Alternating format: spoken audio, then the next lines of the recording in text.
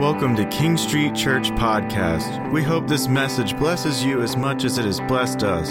If you would like to sow into what God is doing here at King Street Church, head over to kingstreet.church. That's kingst.church. Thanks again for listening, and now on to the message. Do it, Lord. Hallelujah. I just said that's my kind of announcements, when the announcement is all of Keysville will be saved, and your legacies are your generations are going to celebrate what the Lord has done here. That's my kind of announcement. Hey, I want to pray for the sick this morning. I feel like that it's our responsibility not just to say the name of Jesus can, but the name of Jesus does. How many of you know that we are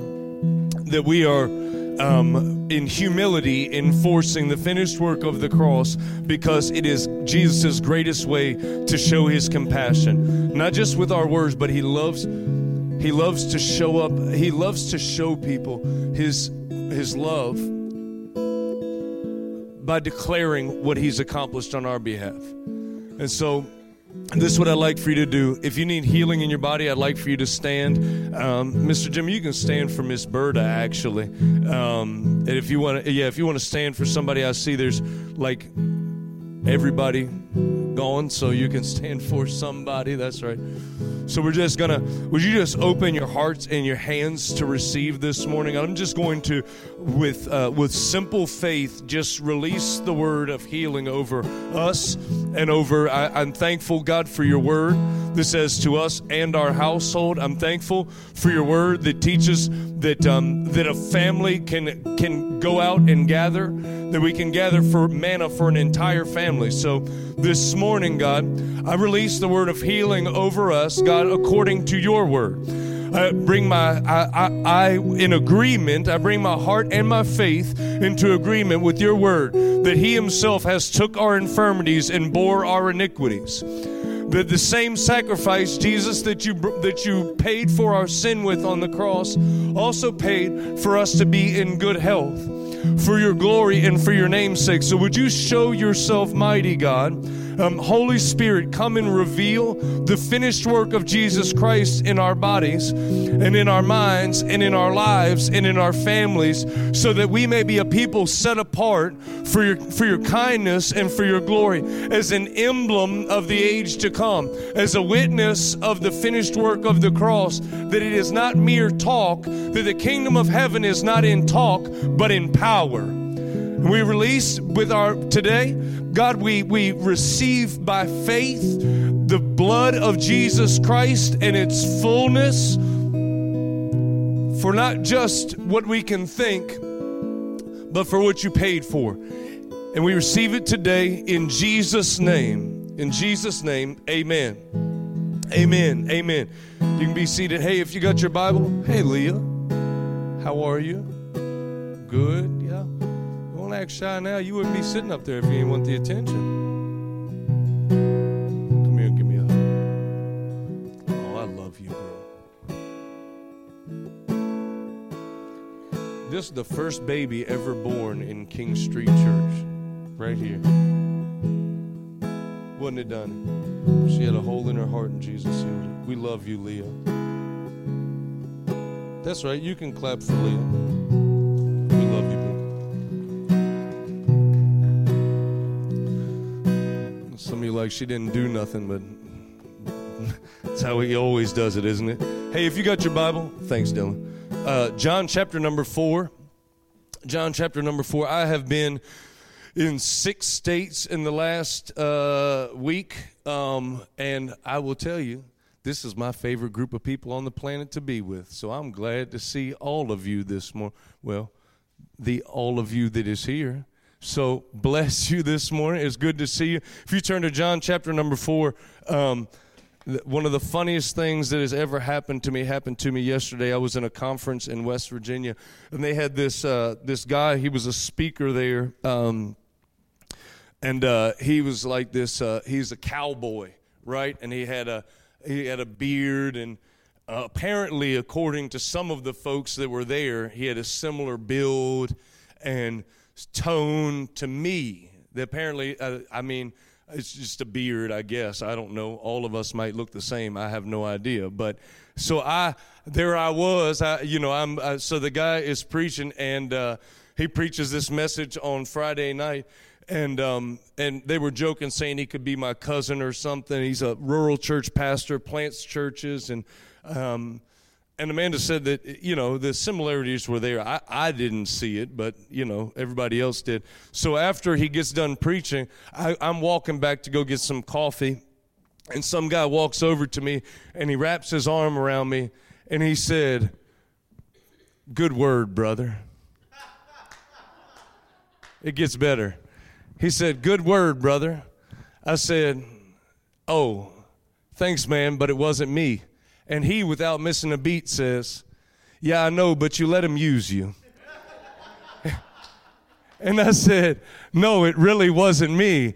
He said, "You're so humble."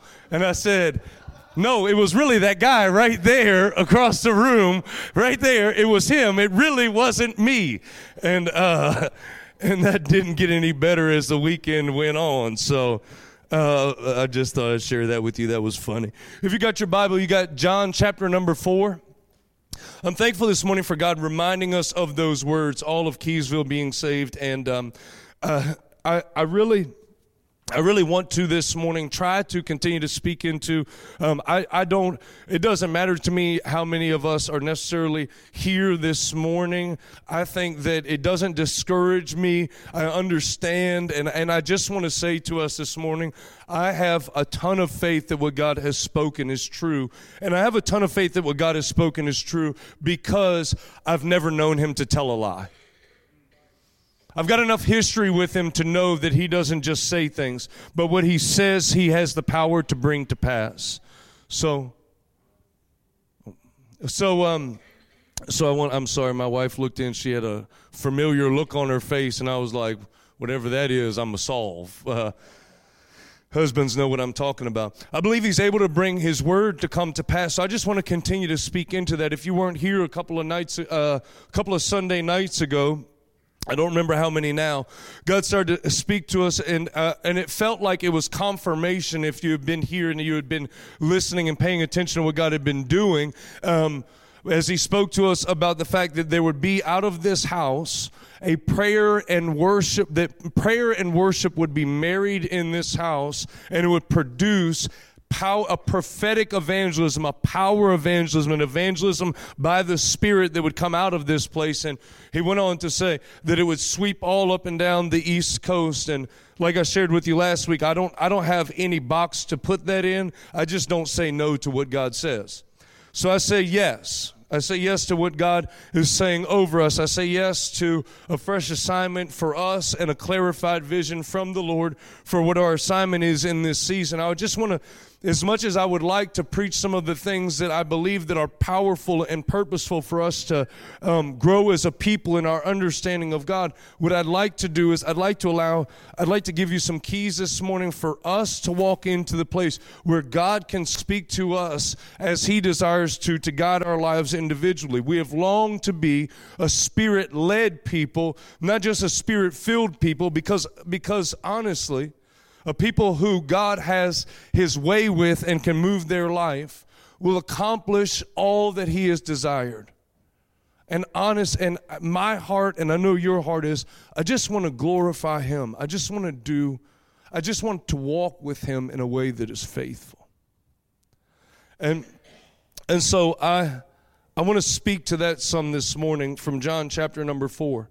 I was thinking this week there's a number of things that have kind of been stirring in my spirit, but God reminded me of this because the Friday before we came into that Sunday night service, we were in here in prayer on Friday morning, and I started to just pray about God giving us a different direction, a different pace in the Spirit, that we wouldn't get caught doing the same things. How many of you know we can get caught having the same service every Sunday, going the same tracks, playing the same songs, going in the same direction with the same rhythm if we're not careful, and we'll say that we're being faithful, and it is being faithful. We're faithful to show up, but that God is not looking for a people who live a life of repetition, but a life of authenticity.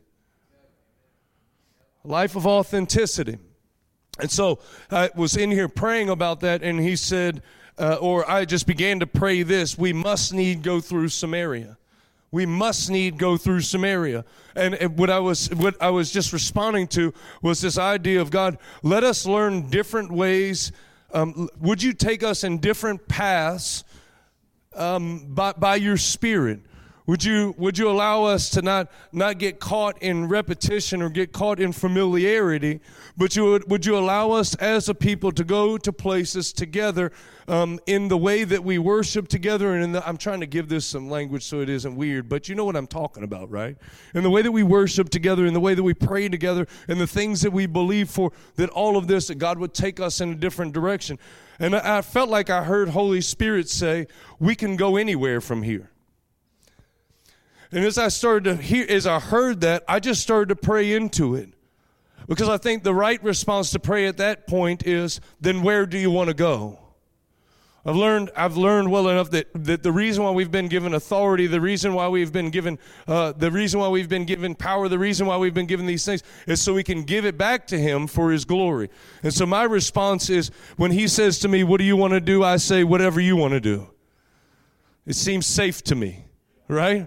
It keeps me in the place of His lordship and His leadership. I want to follow you. That's what I want to do. Wherever you are, that's where I want to be. It keeps a yielded place in my heart. Does anybody understand what I'm talking about? So I've learned I don't want to go my way. I've learned His way is better. And so that's where my heart was at the moment. So when He said to me, then I just started to pray, we must need go through Samaria. We must need, because I knew that it was a moment in Jesus' ministry where it was a different place for Him to go. It wasn't the same track that He had gone to, and it had a different encounter that was behind it. God was reminding me of that this past weekend as I was thinking about and praying into this weekend. And I want to say a couple of things at the outset, and then I'm going to exegete John chapter number 4. Not that I haven't already said a couple of things. But I'm going to say a couple of more things at the outset. Number one is this. I believe that there are, I want to be careful how I say this. I'll just say it the best way I can, and you'll just have to forgive me if I say it in a way that's offensive, okay? I believe that there are churches that are producing 3 different types of believers. I'm not sure all the time which one we are doing, but I know which one I endeavor to. I believe that there are churches that are producing consumers. Consumers, the much of the church is marketed towards consumerism. So the idea is that the world is marketed towards us having our needs and our wants filled, and if the church can be in that market, then we will draw the people who have needs, and then we can be the answer to their needs. We can be a better answer to their needs. The problem with that, it's not necessarily even a problem. I think that's a dynamic of the church, is that we love people and we love people well, but if we are consumers, then we will always only consume. And when we no longer feel like what we are consuming is what we want, we will be driven some other place to have our needs satisfied. If we're consumers. The second group is producers. One of the quickest ways that many people try to grow the church, as if we could do so in and of ourselves, is to make a church of producers. And some of you probably by different personalities are maybe more prone to this, to be producers. So everything that we preach to you would be what you can do to make more for God. But God made everything. It's all His, right? But our minds can get warped into this place where we think that we are supposed to be consumers. What I want, it doesn't do anything for me. It's not happening. I don't feel it. I'm really not sure. I don't really want to go. I don't really think I want to be a part. That's not really what I want to do. Consumers, producers. If I can't give, I don't know what to do. I need to be doing something. I need to be working on something. I need to be making something happen. I need to make something of myself. I need to prove to God that I'm worthy of His love. Producers. And the third group of people are not consumers. They are not producers. They are lovers. My friend Randy Martinez used to say, lovers will produce more than producers every time.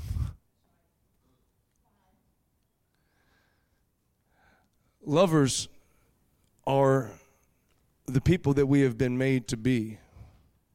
If we broke down the corporation of the church and all of what it wants to be and grow up to be in its insecurity, we would realize that we have been made to love God and be loved by God. Consumers are never satisfied. Producers are never satisfied. Lovers are always satisfied. I said a couple of weeks ago, and I want to reiterate, there is nothing more dangerous to the world than a believer who is filled.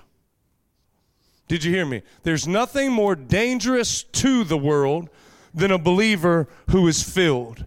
One who is filled with the Spirit, one who has no lack and no need, one who can say the world has nothing left for me, there's nothing that I want, I have all that I need in Jesus. There's nothing more dangerous to the world than that believer. There's nothing more dangerous in the world than an unfulfilled believer. An empty believer, one who still has their heart set on being unsatisfied, what happens is the Bible says it'll be 7 times worse next time the temptation comes. Because your house can be clean and your house can be empty, but if the house is not filled, then it'll be worse. So there's nothing more dangerous to the world than a filled believer. There's nothing more dangerous there's nothing more dangerous to the world than a filled believer. There's nothing more dangerous in the world than an unfulfilled believer. And the only way to tell if you're full is 2 ways. If you're satisfied and if your cup's running over. I want to be a fulfilled people, a satisfied people, a people who our cup is running over. This is who He's made us to be. This is what Jesus has paid for. To this end, I want to speak to you this morning. If you have John chapter number 4, I want to talk to us this morning from this place of what Jesus speaks to this woman at the well about this very thing, about come and drink. So it says in John chapter 4, starting in verse number 1, therefore, when the Lord knew that the Pharisees had heard that his disciples made and baptized more disciples than John, though Jesus himself did not baptize, but his disciples, he left Judea and departed again to Galilee. But he needed to go through Samaria. So he came to a city of Samaria, which is called Sychar, near the plot of ground that Jacob gave to his son Joseph. This is an incredibly interesting place, though I don't want to take all of the time to do it, but you could go back and look. It's the exact place where the Dinah incident happened. So there's something that is being redeemed at this well right here. It calls us back to Rebecca at the well, coming to her, being found to find her husband. It calls to a number of different things, but it's an important location. For today, we won't focus on that. We're going to focus on the conversation with the woman. It says, now Jacob's well was there. Jesus, therefore, being wearied from his journey, sat thus by the well. It was about the 6th hour. This is maybe the most human that we are going to see Jesus in all of Scripture. John chapter number 4. He is hungry, tired, and thirsty, which are things that I did not know that Jesus could be. It is the most human that he is going to expose himself, the most of his humanity, his humility that we are going to see in all of the Scripture is here in John chapter number 4. It is the lowest, it is the place of the greatest humility and humanity that we are going to see Jesus in. And it's this place that he's going to have this conversation with this woman. A woman of Samaria came to draw water. Jesus said to her, give me a drink. Now, you know this story, but I'm going to read it anyway. A woman of Samaria came to draw water. Jesus said to her, "Give me a drink." I don't think what's happening right here, just at the outset, let me just say this. I'm sure that we have all heard this passage and read this passage. I don't think that what Jesus is doing when he walks up to the woman, I don't think that he is trying to, I don't want to read it in the language where it sounds like what he's doing is he's trying to, though he has every right to, I don't think that he's trying to exercise his lordship over her. I think he sees her at the water and engages her with what she's already doing. I think he finds her at the water and says, "Hey, let me have a drink." I think he just finds her in what she's already doing. And I think this is incredibly important because I think that the way that we think about Jesus often and the way that he's going to engage us is that we think so legalistically that he's going to find us in church, or if I can get to that meeting, or if I can get to whatever. But in order for us to be an authentic people who are satisfied by God, who are lovers, not consumers, not producers, then we have to start to think that he is meeting us in the things that we're doing. He has conversations with us in the midst of our working, in the midst of our life, in the midst of our disappointment, in the midst of our discouragement, in the midst of whatever it is. Just as you're walking, he wants to talk about the things that you're in the middle of, that the things that you have going on. You know, Jesus can give you, he's Lord of all. He can give you instructions in how to turn a wrench. He can give you instructions in how to draw water. He can give you He'll meet you right where you are. Some of your greatest encounters will come when you realize that Jesus hasn't been relegated to a building, but that he's Lord of all. And that because he's Lord of all, that he has conversations, ideas, and wisdom about everything that exists inside of the planet because he created it all. So you don't have to get to your holy place and get yourself into your right frame of mind in order for him to speak to you. You just have to let him speak, be open to listening while you're doing what you're already doing. Because he ordered your steps. The Bible says the steps of a righteous man are ordered of God. So when you go to work, when you're frustrated, when you're angry, when you're kicking the door, when you're kicking the cat, when you're kicking the kid, he's speaking. Y'all didn't like that? That was a joke. Don't kick the kids. Goodness gracious. All right. It's okay. He said to her, "Give me a drink." It'll get better from here. Don't worry. A woman of Samaria came to draw water. Jesus said to her, "Give me a drink." Give me a drink.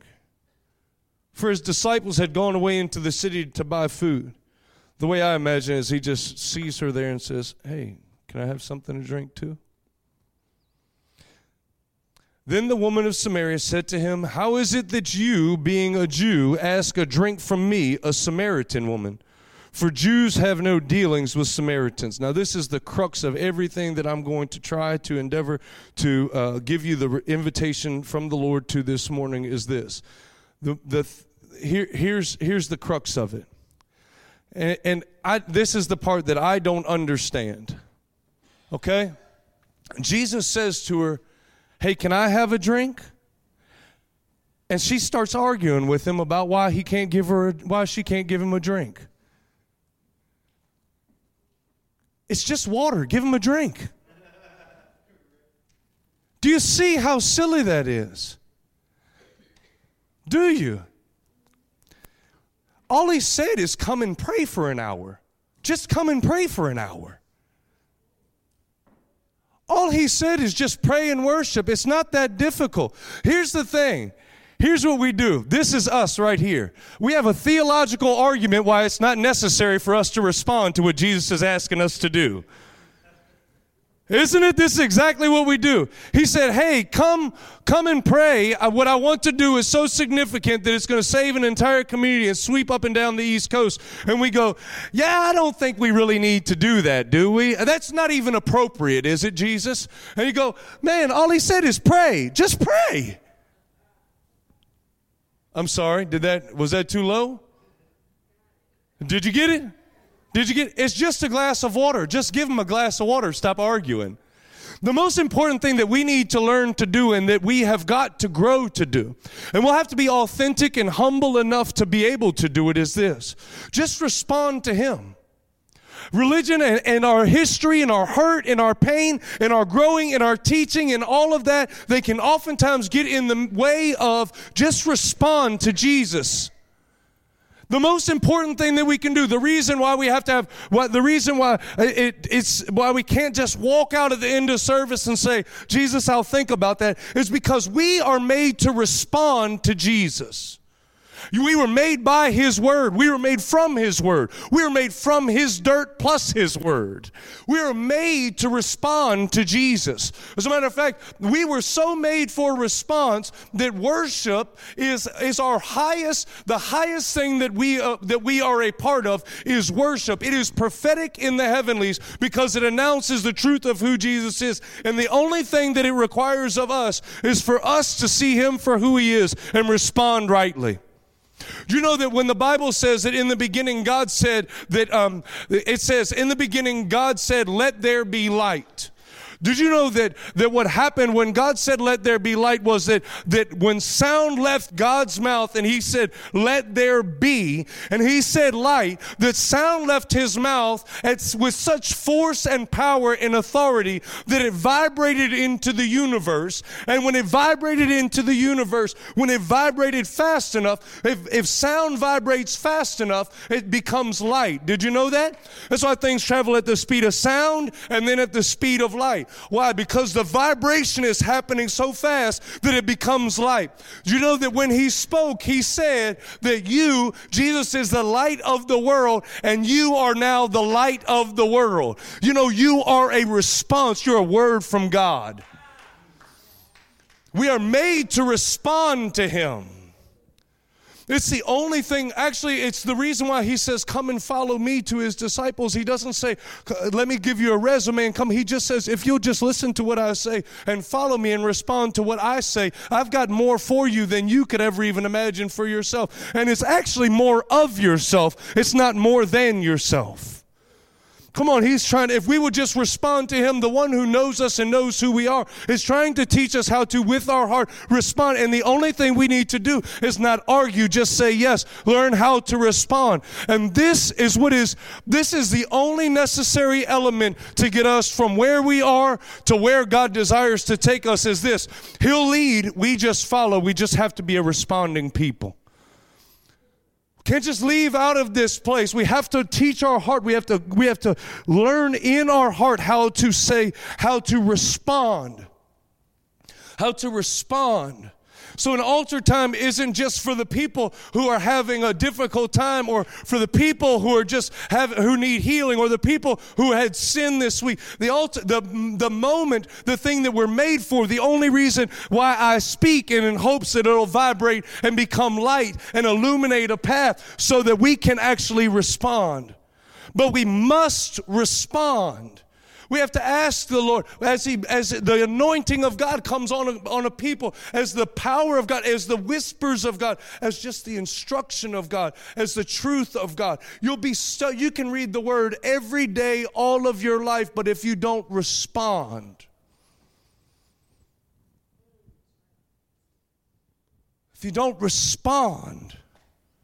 come on, being not just hearers of the Word, but be doers of the Word. How do we do the Word? We do the Word by being the Word. How do we be the Word? We just respond like the Word is a part of the same thing that we are made of, and we just respond. We just respond. However we respond, we just respond. And when we don't know how to respond, we just respond. We have to find a way to say, Lord, what, how, when, where, what do I do? I'm just here saying yes, and I'm letting it go deep enough. But I'm responding. He asked for a glass of water. Sometimes it's like that's all Jesus is saying to us, and all we have is arguments back. It's so simple. So simple. I just want you to go over there and talk to that person at the grocery store. Well, God, they're going to think this of me. They're going to think that of me. They're going to, I really haven't been doing that great this week. It's just a glass of water. Well, I want to go. Can you come and pray? And we'd like to, and if you'll pray and you'll worship, these things will come together, then there'll be a move of the Spirit. Well, God, I really, I don't have that much time, and it's a lot of gas, and we don't even have to be argument. It's just a glass of water. Well, so lift up your voice and cry out to the Lord. Lift up your voice and I'll heal your nation. Lift up your voice. Make a sound. Make a joyful noise unto the Lord. Well, God, I'm really not feeling it, and the song isn't that great in it. They were singing the things that I like. It's just a glass of water. Respond. Are you with me? Is this okay? I'm going to try to get us to a place where we can understand that the response is an invitation into a beautiful, fulfilled life. A life under the leadership of Jesus, where he leads us to places and heals things and he walks with us, and we find our greatest satisfaction and fulfillment in him. He said, a woman of Samaria came to draw water. Jesus said to her, "Give me a drink." For his disciples had gone away into the city to buy food. Then the woman of Samaria said to him, "How is it that you, being a Jew, ask a drink from me, a Samaritan woman? For Jews have no dealings with Samaritans." Jesus answered and said to her, "If you knew the gift of God and who it is who says to you, 'Give me a drink,' you would have asked him, and he would have given you living water." This is a law of the kingdom. Jesus doesn't ever ask us for anything except for he intends to give us a greater measure of the same thing that he asked us for. It's impossible for him not to do that. He does not lack anything. So when he starts a conversation with us about something, he is saying to us, "Come and let me in this place in your life."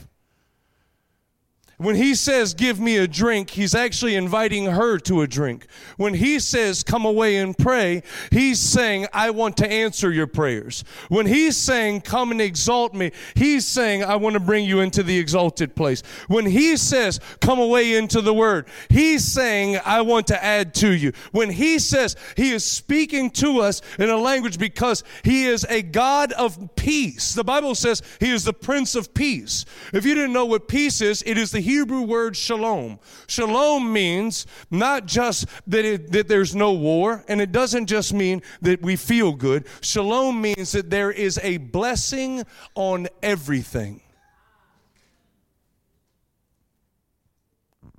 When it says the shalom of the city, it means everyone is joyful. Everyone is blessed. When they come to one another and they say, and they would pass each other, or when Paul releases a greeting in the beginning and he says, "Peace to you," he's not saying just, "I hope that you're not having trouble," or "I hope that it's well to you," or "This is a good greeting." What he's saying is, "I send to you that you and I would both have a mutual blessing in the Lord." Shalom. He is the Prince of Peace. He wants the kingdom to be established, and the kingdom is that there is blessing on everything. His interactions are blessing on everything. When he says, "Come give me a drink," he is inviting us to be satisfied. Jesus answered and said to her, "If you knew the gift of God, who it was who says to you, 'Give me a drink,' you would have asked him, and he would have given you living water." The woman said to him, "Sir, you have nothing to draw with, and the well is deep. Where then do you get that living water? Are you greater than our father Jacob, who gave us the well and drank from it himself, as well as his sons and his livestock?" Jesus answered and said to her, "Whoever drinks of this water will thirst again. But whoever drinks of the water that I shall give him will never thirst. But the water that I shall give him will become in him a fountain of water springing up into everlasting life." The woman said to him, "Sir, give me this water, that I may not thirst nor come here to draw."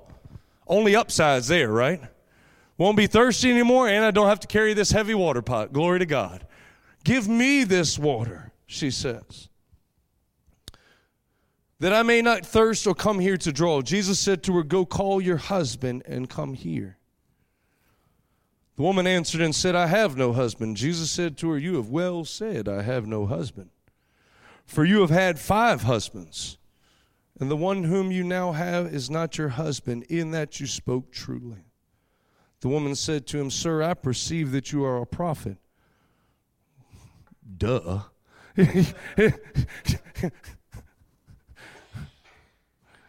"Our fathers worshipped on this mountain, and you Jews say that in Jerusalem is the place where one ought to worship." Jesus said to her, "Woman, believe me, the hour is coming when you will neither on this mountain nor in Jerusalem worship the Father. You worship what you do not know.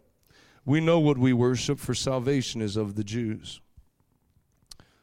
You could go into 2 Kings and see what he's talking about there when he says you worship what you do not know. But the Samaritans had built high places that says that though they feared the Lord, that they had established these high places to these idols. It says we know what we worship, for salvation is of the Jews. But the hour is coming, and now is, when the true worshipers will worship the Father in spirit and truth, for the Father is seeking such to worship him. The Father is seeking. You will, because the Father is seeking. God is spirit, and those who worship him must worship him in spirit and truth. The woman said to him, "I know that Messiah is coming, who is called Christ. When he comes, he will tell us all things." Jesus said to her, "I who speak to you am he." And at this point his disciples came, and they marveled that he talked with a woman. Yet no one said, "What do you seek?" or "Why are you talking with her?" The woman then left her water pot. Went her way into the city, and said to the men, "Come see a man who told me all things that I ever did. Could this be the Christ?" I think he answered that question, didn't he? A couple of things just before I'm going to be brief as I can. I want to go through what she says, because it looks like she's having a theological argument, but I don't think she's having a theological argument. I think her heart is being unveiled one piece at a time. Because she's responding. She's not even responding well. She's just responding authentically. And I think that that's what's necessary, is for us to respond to God authentically, for us to say to him what the psalmist wasn't afraid to say and what the disciples weren't afraid to say what we are actually thinking and feeling and seeing and believing, and our opposition and what's going on, so that we can be lovers and being loved, so that we can be in our identity as his sons and daughters, so that we will live and do live in the place that actually is, which is not the separation between our holy moments and our honest moments and our worst moments, but that God is in all of those moments, and he is aware of all of those moments. And he makes use of all of those moments for those who will just be with him and let him make you all he has made you to be. One of the things that I would like to point out for the case, probably not the case of anyone in this room, maybe, but for the heretic hunters, so that we don't get caught up on what we believe is Jesus giving us this great doctrinal dissertation, though I think he makes some of the most incredible points through the midst of this conversation with this woman, that when he said we must worship him in spirit and truth, there's a group of people that would say, see, you have to worship. They would have something called normative worship practice, which means that we should only sing songs and not have music, and we should sing the hymns like Jesus was singing the hymns or something. I don't know, but we should have all of these things, and I do believe there's a biblical prescription that if we will do it regularly and honestly and authentically, then the Father brings blessing on it. But I can tell you that Jesus didn't have Paul's writings here when he was talking about spirit and truth. He wasn't talking about what's going to be written in 1 Timothy or in 1 Corinthians. He wasn't talking about those things. He was talking about that you would be honest when you worship. That you would worship in spirit and you would worship as yourself. Not as a pretender. So, let me get into this. Are you ready? So Jesus says, we are learning today to respond. Jesus says to her, give me a drink, and she begins to list her built-up disqualifications one by one. The first one, he says, give me a drink, and she says, I'm a Samaritan, aren't you a Jew? Don't you think that it's improper for me to give you some water? You don't normally ask me for that. Her first disqualification is politically and geographically. What she is saying to him is, I wasn't born in the right place for you to do the thing that you're inviting me into. Are you ready? I'm just going to speak this to us. If God says to us that all of Keysville is going to be saved, and that from up and down the East Coast, and if we will pray and worship, and then he will teach us to be a people who can speak power and life into the lives of the people around us, then we have to confront our disqualifications. The first one for the woman, and it could be for us, is to say, look, it's not the best time, there's not much going on here, and it's a difficult time in the economy, and it's a difficult time, and geographically, it's just Keysville, God.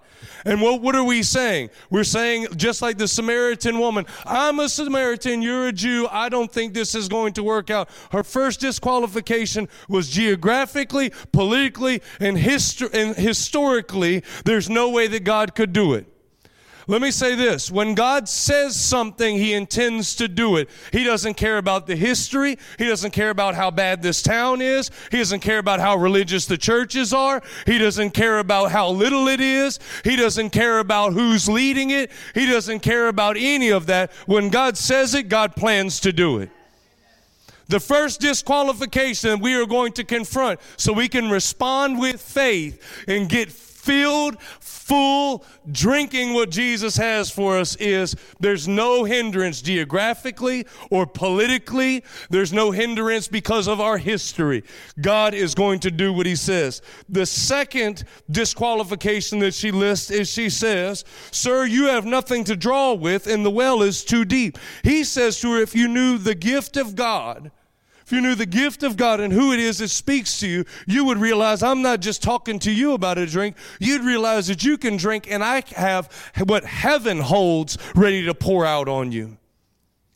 And she says, sir, you have nothing to draw with, and are you greater than our father Jacob, who gave us this well and drank it for himself, as well as his sons and his livestock? So what are the next two disqualifications?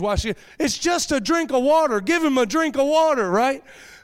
What are the next two disqualifications? The next ones are this. The next ones are, there's no natural way. There's only 14 people in the building, God. There's no natural way. Look, we've already been there. We've already tried. There's no natural way. You mean to tell me just praying, just worshiping is going to make us a people who can change the earth? There's no natural way, God. There's no way to get from here to there. We should just go do what we know to do. Come on, we can go evangelize right now. We'll put together a team. There's no natural way. That's not the way you do this. Your arm isn't long enough to do that. But Isaiah said, is the arm of the Lord too short to save? Come on. She said there's no natural way.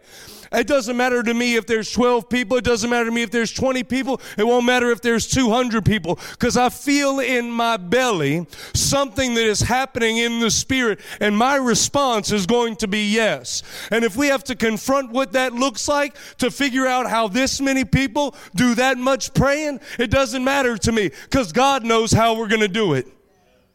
It doesn't matter to me. It doesn't matter if it doesn't look like there's a natural way. It doesn't matter if we can't figure it out. It doesn't matter if I don't know the steps. It doesn't matter if I don't have the ladle. God said it, he's going to do it. Oh, I wish you were with me this morning. Not only does she say there's no natural way to do it, she said, Jacob already dug a well. Are you as good as him? And this is the one I really want to speak to this morning, because I know who's holding the microphone. So I know it's easier to say there's probably a better man to do this job. Oh, come on, you're not with me. Because some of you have been in church long enough that you're disqualifying to what God says every time He says it is. I was in a better church with a better leader, with better prayer, with more structure, with more organization and more money, and we didn't get it done there. This has already been done, and I know you're not going to do it here because we already gave it a run one time way back when. Jacob already put his hand down in the well. Don't you know we did that back then, and it didn't work back then, and it was better this and better that and better that and better that. And I've been there before, God, and I don't think I want to go back there. And matter of fact, if that's what you're saying, I don't even think what you're saying is right. But I'm here to tell you, when God says it, God will do it. Oh, am I preaching this morning? Come on now. Okay, the third disqualification. The third disqualification, he says to her this. Jesus answered and said to her, whoever drinks of this water will never thirst again. Oh, no. I'm not talking about that natural, practical stuff that you're talking about with good leadership. I'm talking about something of the Spirit. No. I'm not talking about that thing that Jacob dug. I'm not talking about what you've been through. I'm not talking about what you're longing for because you experienced it 47 years ago. I'm not talking about that. I'm talking about something that will satisfy that thirst that's going on in you. You've had good church, but have you had a move of God? You've had, but have you had this? How can you tell if you've had it? How can you tell if you're full, if you're satisfied, if you're dissatisfied, complaining and grumbling? If you feel like there's something missing, then it's not that there's anything missing. It's that you're not satisfied in the goodness of God. And the goodness of God is too good to not be satisfied in. The only thing between here and there is just respond when He says respond. The simplicity of the leadership of Jesus is that He lures us into the best things because He's good. He says to her, whoever drinks of this water will thirst again, but whoever drinks of the water that I shall give him will never thirst.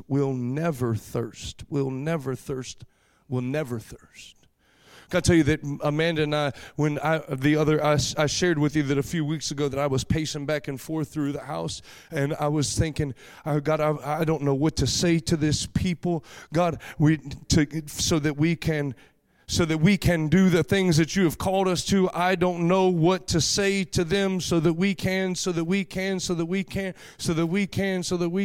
And I finally got to the point where I got so tired of hearing me, I knew that God was tired of hearing me because all it sounded like whining and complaining. And I finally asked myself, it's like God hit me with a brick and said, you sure do sound dissatisfied with being a part of my kingdom. And I thought, oh my word. And I asked myself, Jesus, if you said that if I drink of you that I would never thirst again, then why am I so thirsty? And He said, drink deep. So I did. I gave Him back His throne. I got off of it thinking I needed to tell Him and everybody else what to do. And I decided that I was going to get off His throne, let Him on His throne, and I was going to be satisfied. Because I don't want to live all of my life walking around acting like something's missing and Jesus isn't enough. I don't want to walk around all my life acting like if my kids behaved better and my wife was better and my house was better and my car was better and my life was better and my money was better and the cat didn't, I don't know. I'm just always on the cat, aren't I? If you got a cat, get a dog. The dog. Well, you got a dog that's the size of a cat. That's why. I finally realized I was walking around. There was nothing glorifying God in me because I was so dissatisfied. And so Amanda and I, we've been walking, we're in Walmart, and we walk up to the cash register, and we put 10 things, and it's $85. And we go, how are we going to live like this? And I look at her, and I say, not thirsty. Not thirsty. And something else will come along and try to get our attention and try to pull us in. There'll be an advertisement, you know, when you're doing that thing where you're bowing down to the apple over and over again. You know what I'm talking about? And then that thing is telling you what you need to think and believe and feel because you're so dissatisfied, and it's just draining you even more and never fulfilling you, and you're bound down to it, and it tells you need a new truck. And I go, man, I don't know, but I used to like driving my old raggedy truck, but now I was thankful for it because I didn't have no license, and I didn't have no truck, and I didn't have no way to get no license, and I didn't have no way to get no truck. And when I didn't have no license and no way to get no truck, that looked like the prettiest truck anybody had ever given me. But once I had it for a few minutes, somebody tried to convince me that it wasn't enough truck to have, and so immediately somebody told me it wasn't enough. So what did I get? Thirsty. Dissatisfied. So I don't get in the truck, drive the truck, tailgate different colors, sounds like the brake's getting ready to fall off of it. I'm driving down the road, smiling with exhaust that I didn't even want that makes me sound like a redneck, and I'm going, I'm not thirsty. I'm not thirsty. Not thirsty.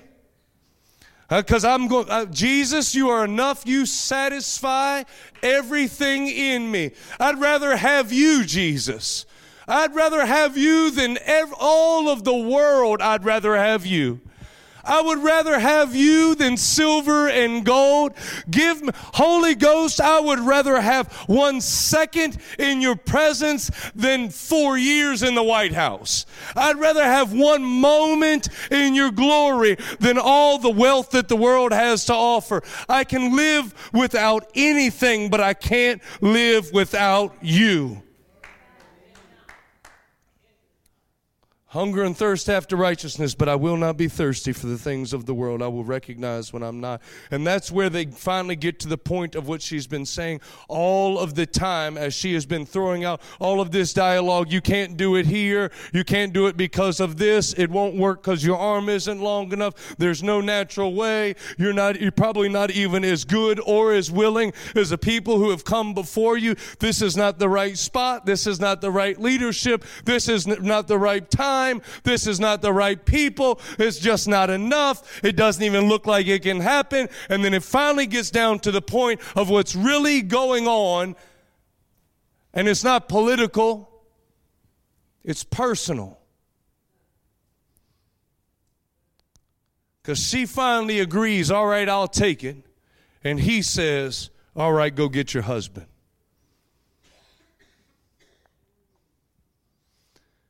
And I think that this is the most important thing that I can tell you today, because there are people who have walked in this way and heard this kind of, and heard that he is more than enough, and heard that he satisfies. And yet, what is it that keeps us in the back and forth of our water pot trying to fill ourselves and be fulfilled? Why do we run to people for affirmation, and to the world for its approval, and to money for our significance, and to why are we back and forth with our water pot? Why are we, the people of God, back and forth with the weight of it hanging over our head? Because the moment that we get to this point and he says, go get your husband, we read it like, go get your husband. Instead of realizing that he had finally got to the heart of the issue. And he just wanted to talk about why she had never been fulfilled.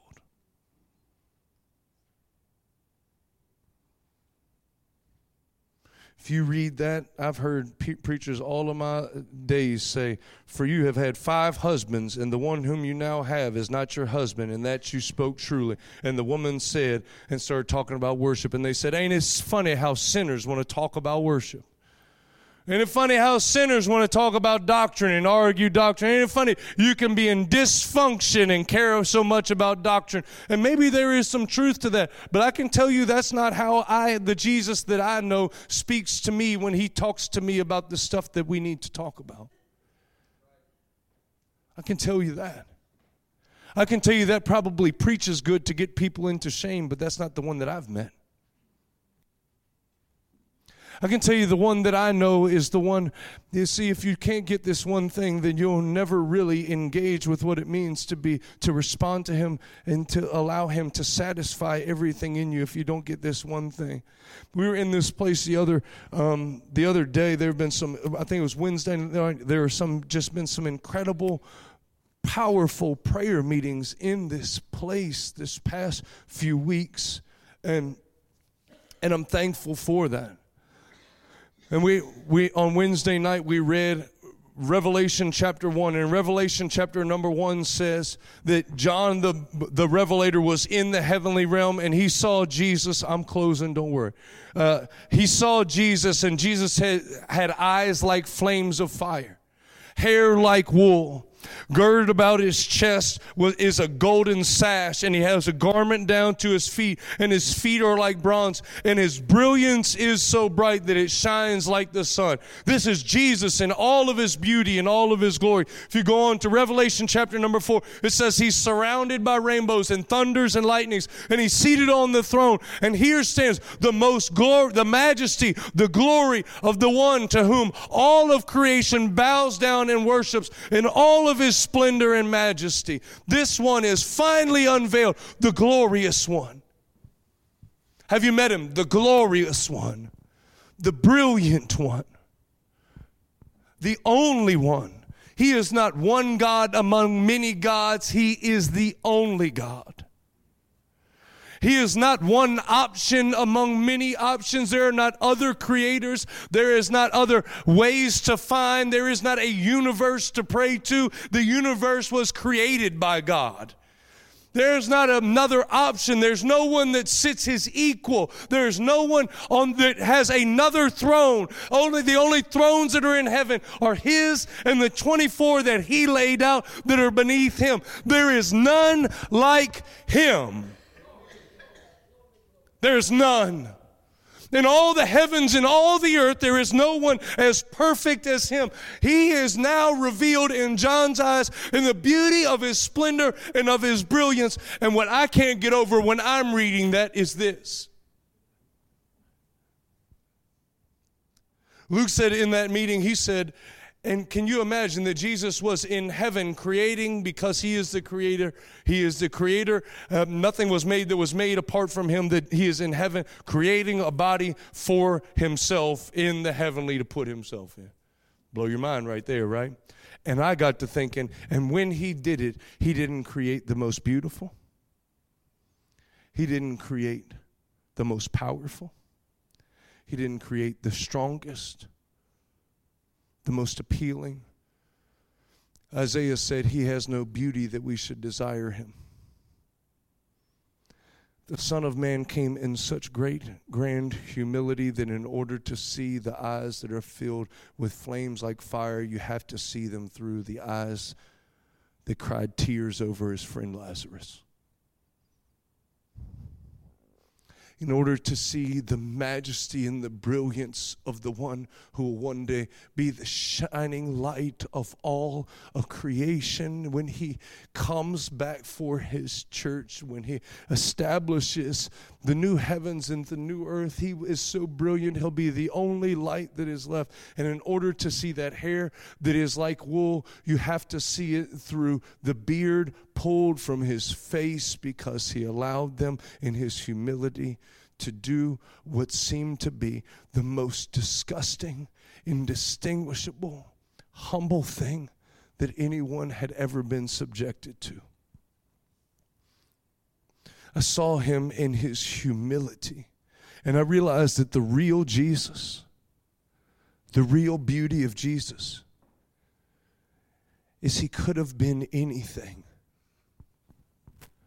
But he became the most beautiful and most powerful thing, the most humble thing. And it's from this place that we start to understand that there is nothing more powerful than one who is patient when he could destroy. He shows mercy, and he teaches us what real power is, what real authority is. It is in meekness.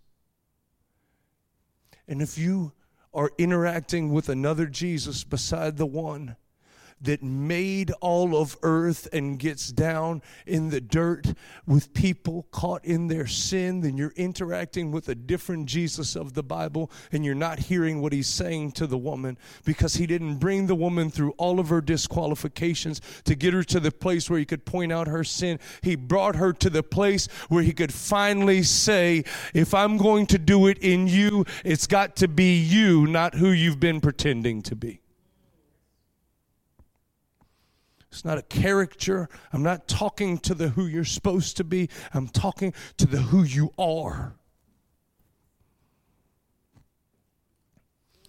It became personal to her. She felt like she had disqualified herself. And all she finds out is that when he said, I want to give you a drink, that he already knew. I'm closing with this. Her response is, the Jews in worship in Jerusalem, and we worship on this mountain, so what about that? What she's asking is, here?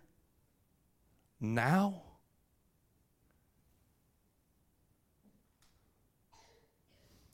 He says the Father is seeking those who will worship him, and he's seeking them. The hour is now. The hour is now. The hour is now.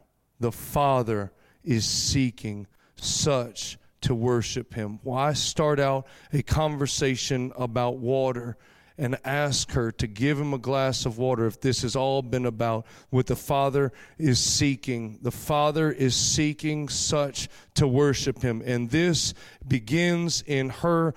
I don't know when it happened. It might have been when he said, it is Messiah, Messiah. Something happened that made her put her water pot down. She says, are you saying that, but the day is coming, right? We have to go. Do we have to go here? Do we have to go there? Her heart has been exposed. He said, I've known all along when I started speaking to you. I knew exactly who you were. And I think that she trembled through tears and was saying, here, now? Can you do it here, now? Don't we need to go to Jerusalem? Isn't there some religious function to do this? What are we doing right now? And here, now? And he said, yes, the Father's been looking for a group of people. He's been looking for just somebody just like you. He's been seeking and finding someone just like you. And not only here and not only now, but you. And she says back to him, the Messiah will tell us. In other words, when Jesus comes, I know what you're talking about will happen when Jesus comes. And he answers, I am here. I'm here. When's it going to happen? Jesus is already here to do it. And what comes out of this single encounter with one woman is she goes and tells an entire city, and an explosion of evangelism where he says the field is white with harvest. You say it's 4 months. I say it's right now. Go. This is what I want to tell you this morning. Anybody who's going to play something should probably come 5 minutes ago. No, it would have helped for the people. They were wishing it was 5 minutes ago too. We are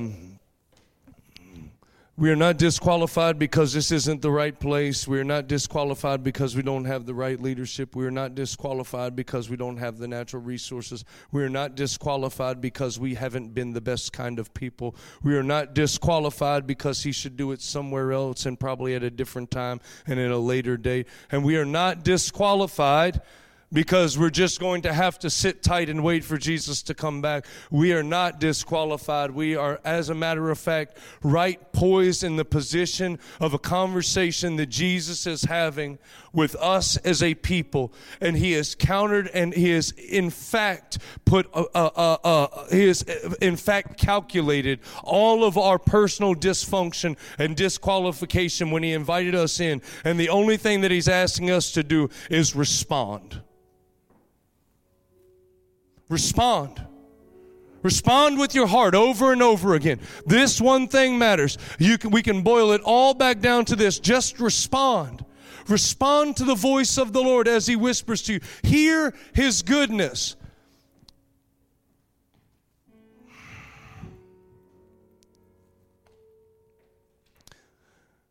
there are two things that are going to produce in us a lifestyle of prayer and worship. There are two things. One is the beauty of Jesus, which I described to you just a moment ago. And the second is our testimony. And I think what I wish I could close with today, and I'll try, but I don't want to be long. But I just want to say this. Hasn't he always been faithful? Hasn't he always been more than enough? Hasn't he always been, when there wasn't enough, hasn't he always come through? Hasn't he, he never lets down, does he? When it looked like you couldn't make it through, you made it through. When it looked like we couldn't go any further, I kept going. When it looked like I couldn't pick myself up out of the bed, he dragged me and got me up. When he lifted my head, he broke all my chains. He set me free. He was with me in the darkest hours. And when I didn't think that I could even go on, when I didn't see a way out, he was a light to me in the darkness. Oh, come on. Hasn't he always been good? I can't do it for you. You've got to decide for yourself.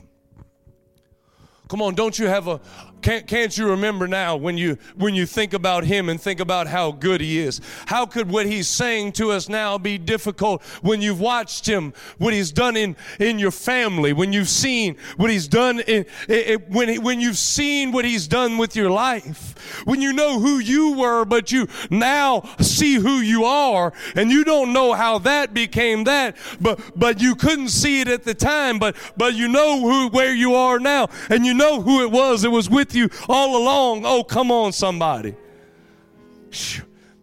Wasn't he there when you had tears at the dinner table? Wasn't he there when you sat in the dark? Wasn't he there? Wasn't he there when you didn't know where your next meal was coming from, and somehow it showed up on the doorstep? I've got too many stories. He's been too faithful. My story, my history, my walk with him is enough for me to just begin to celebrate that he's not only going to do what he's always done, but he's never stopped doing what he's always been doing. My story tells me that God's right in the middle of my life. He's right in the middle of my story. And I'm not at the end of a conversation, and it's not too hard for him. It's just more of what he's always been doing. Now, I wish there was somebody in this place that you had a testimony that you could say, God's been good to me. When I thought I'd lose my family, He gave me my family back. When I thought that I was going to lose it all, when I thought that I couldn't and I wouldn't, when I thought I couldn't make it because what I thought I couldn't live without was gone, he was still God. Ain't nobody got that story? Well, come on, you ought to celebrate that story this morning. I think what God wants us to do this morning, this is how we're going to respond today. The best way, the only way that I know the testimony of Jesus is the spirit of prophecy. Are you with me? Because I know who he is, I know who he's going to be. Not only will he not fail, he can't fail. And I know he won't. So if you've got a testimony, I think we ought to celebrate this morning. I think God wants us to celebrate his story. That's what I think he wants us to do. He wants us to celebrate our history in him. So if there's anybody who knows who God's been to him, would you just lift your hand to heaven? Come on. If he's been good to you, would you stand to your feet? If he's been faithful, if you can say, there was nobody that could have done what he did, but he did, would you just begin to worship him?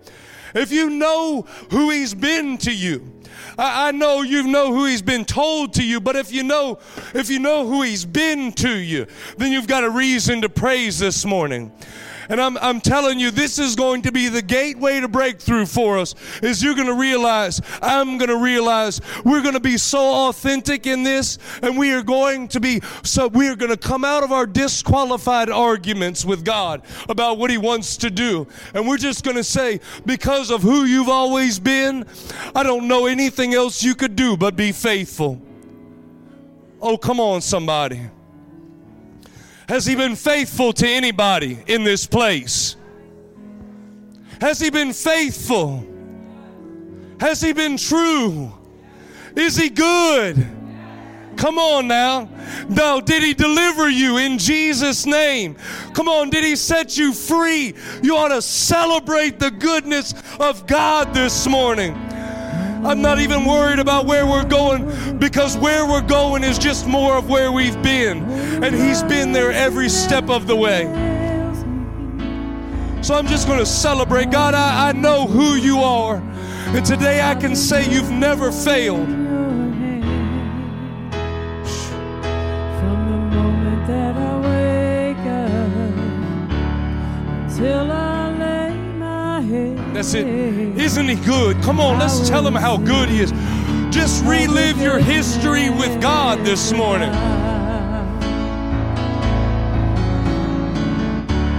And all my life You have been faithful.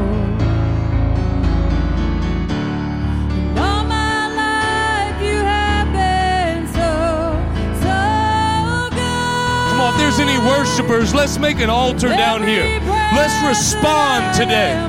Let's respond to the promise of God with faith this morning. In Jesus' name. You say, why do I have to come down there? It's just a glass of water. Just respond. All my life You have been so good. With every breath that I am able, yes, I will sing of the goodness of God. I love Your voice, and You have led me through the fire in darkest night. You are close like no other. I've known You as a father. I've known You as my friend, and I will sing of the goodness of God. And all my life You have been faithful. And all my life You have been so good.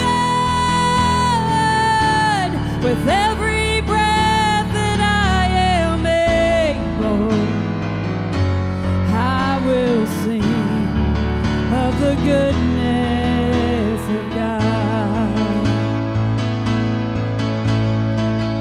Your goodness is running after, it's running after me. Your goodness is running after, it's running after me. With my life laid down, I surrender now. I give You everything. And Your goodness is running after, it's running after me. Your goodness is running after, it's running after me. Your goodness is running after, it's running after me. With my life laid down, I surrender now. I give You everything. Your goodness is running after, it's running after me.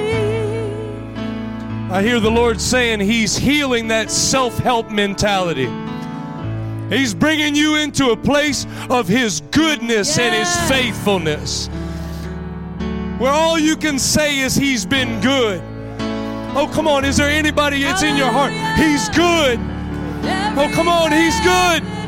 You're good, God. Come on, let's tell Him He's good. Yes, I will sing of the goodness of God all my life.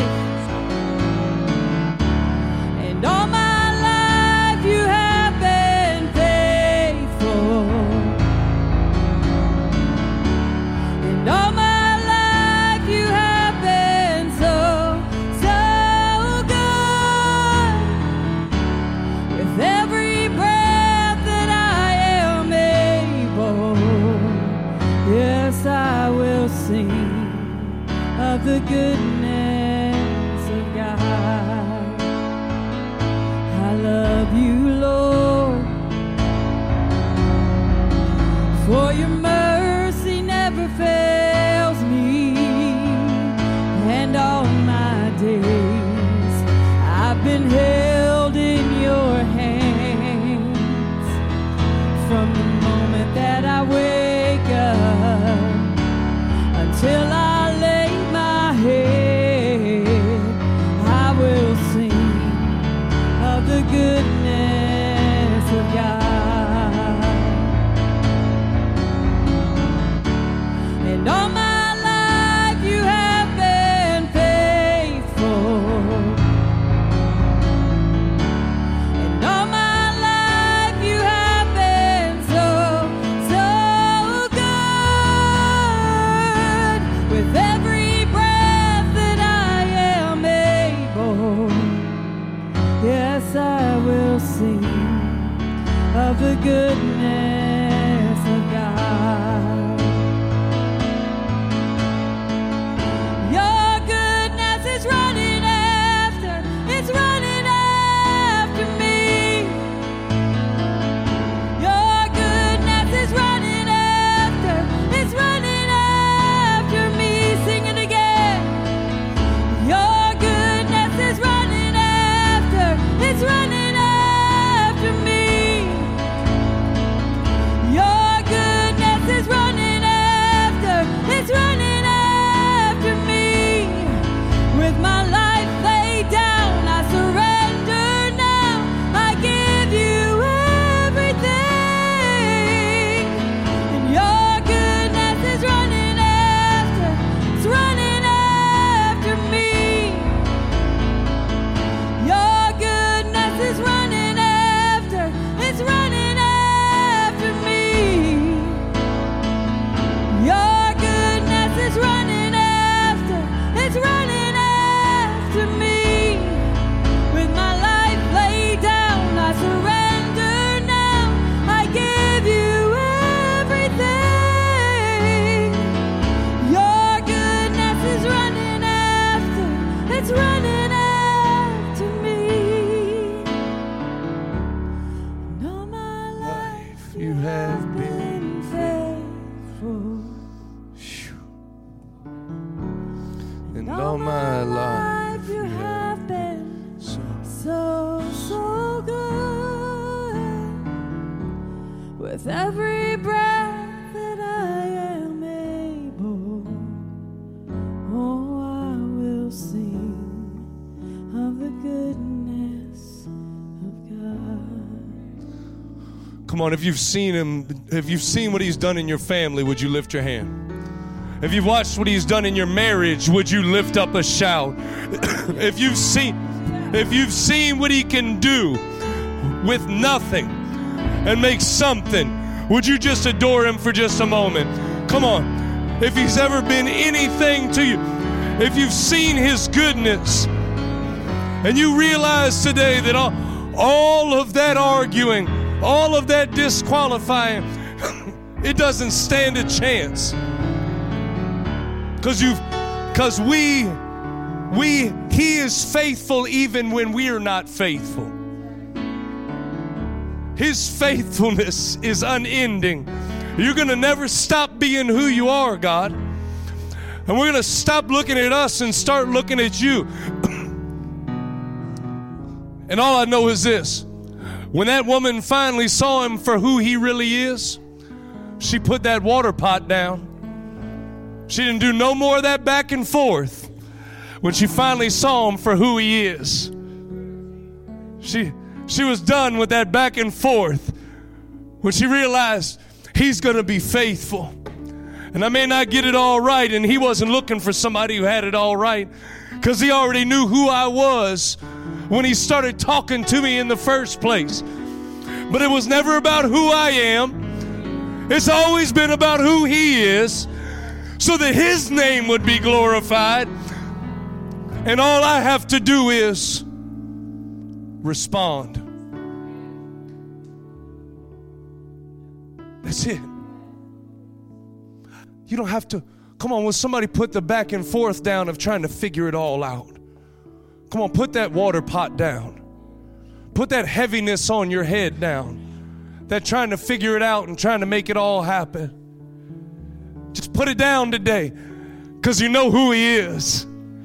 Because you've heard the way he talks to you, and you've seen who he's been to you. Just put that back and forth down today. You can just leave it here today in the goodness of God, because he's shown who he is. Come on, hasn't he shown you who he is? Believe him when he says so. Don't believe anything else. If you believe him when he shows you who he is, believe him when he shows you that he's been faithful. Believe him today. Take that water pot off before we leave out of this place today.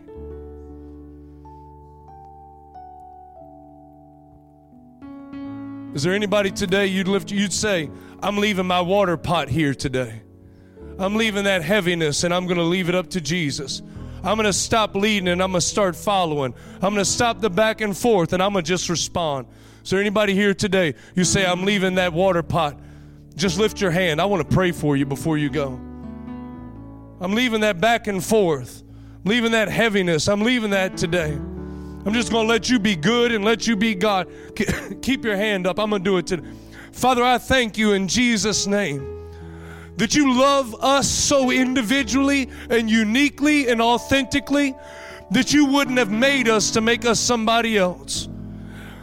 That your display of your love over us is that we become more of us. More of that thing that you love so deeply and dearly. And we say today we're going to let it happen. And the depression and anxiety, that heaviness you've been carrying on your head, it's a emblem that says that you forgot who he is.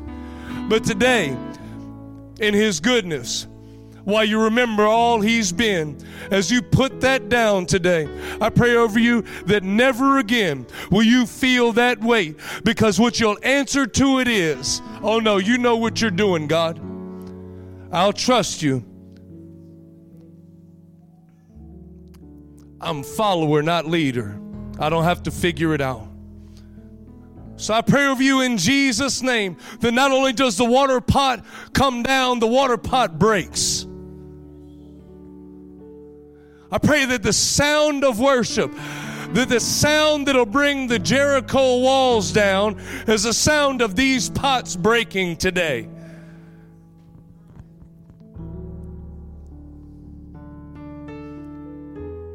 The sound of the walls falling down on religion in this region is at the sound of your water pot breaking today. Hey! Shoo. Shoo. You didn't know you were that important. He is God. Come on. Oh. Hey! Hey! Shh. Listen to me. On the count of 3, we're going to lift up a shout and we're going to break these water pots, and Jericho walls are coming down. You ready? We're going to do it. Are you ready? Before you even think about it, just at his goodness. You ready? 1, 2, 3. Yeah.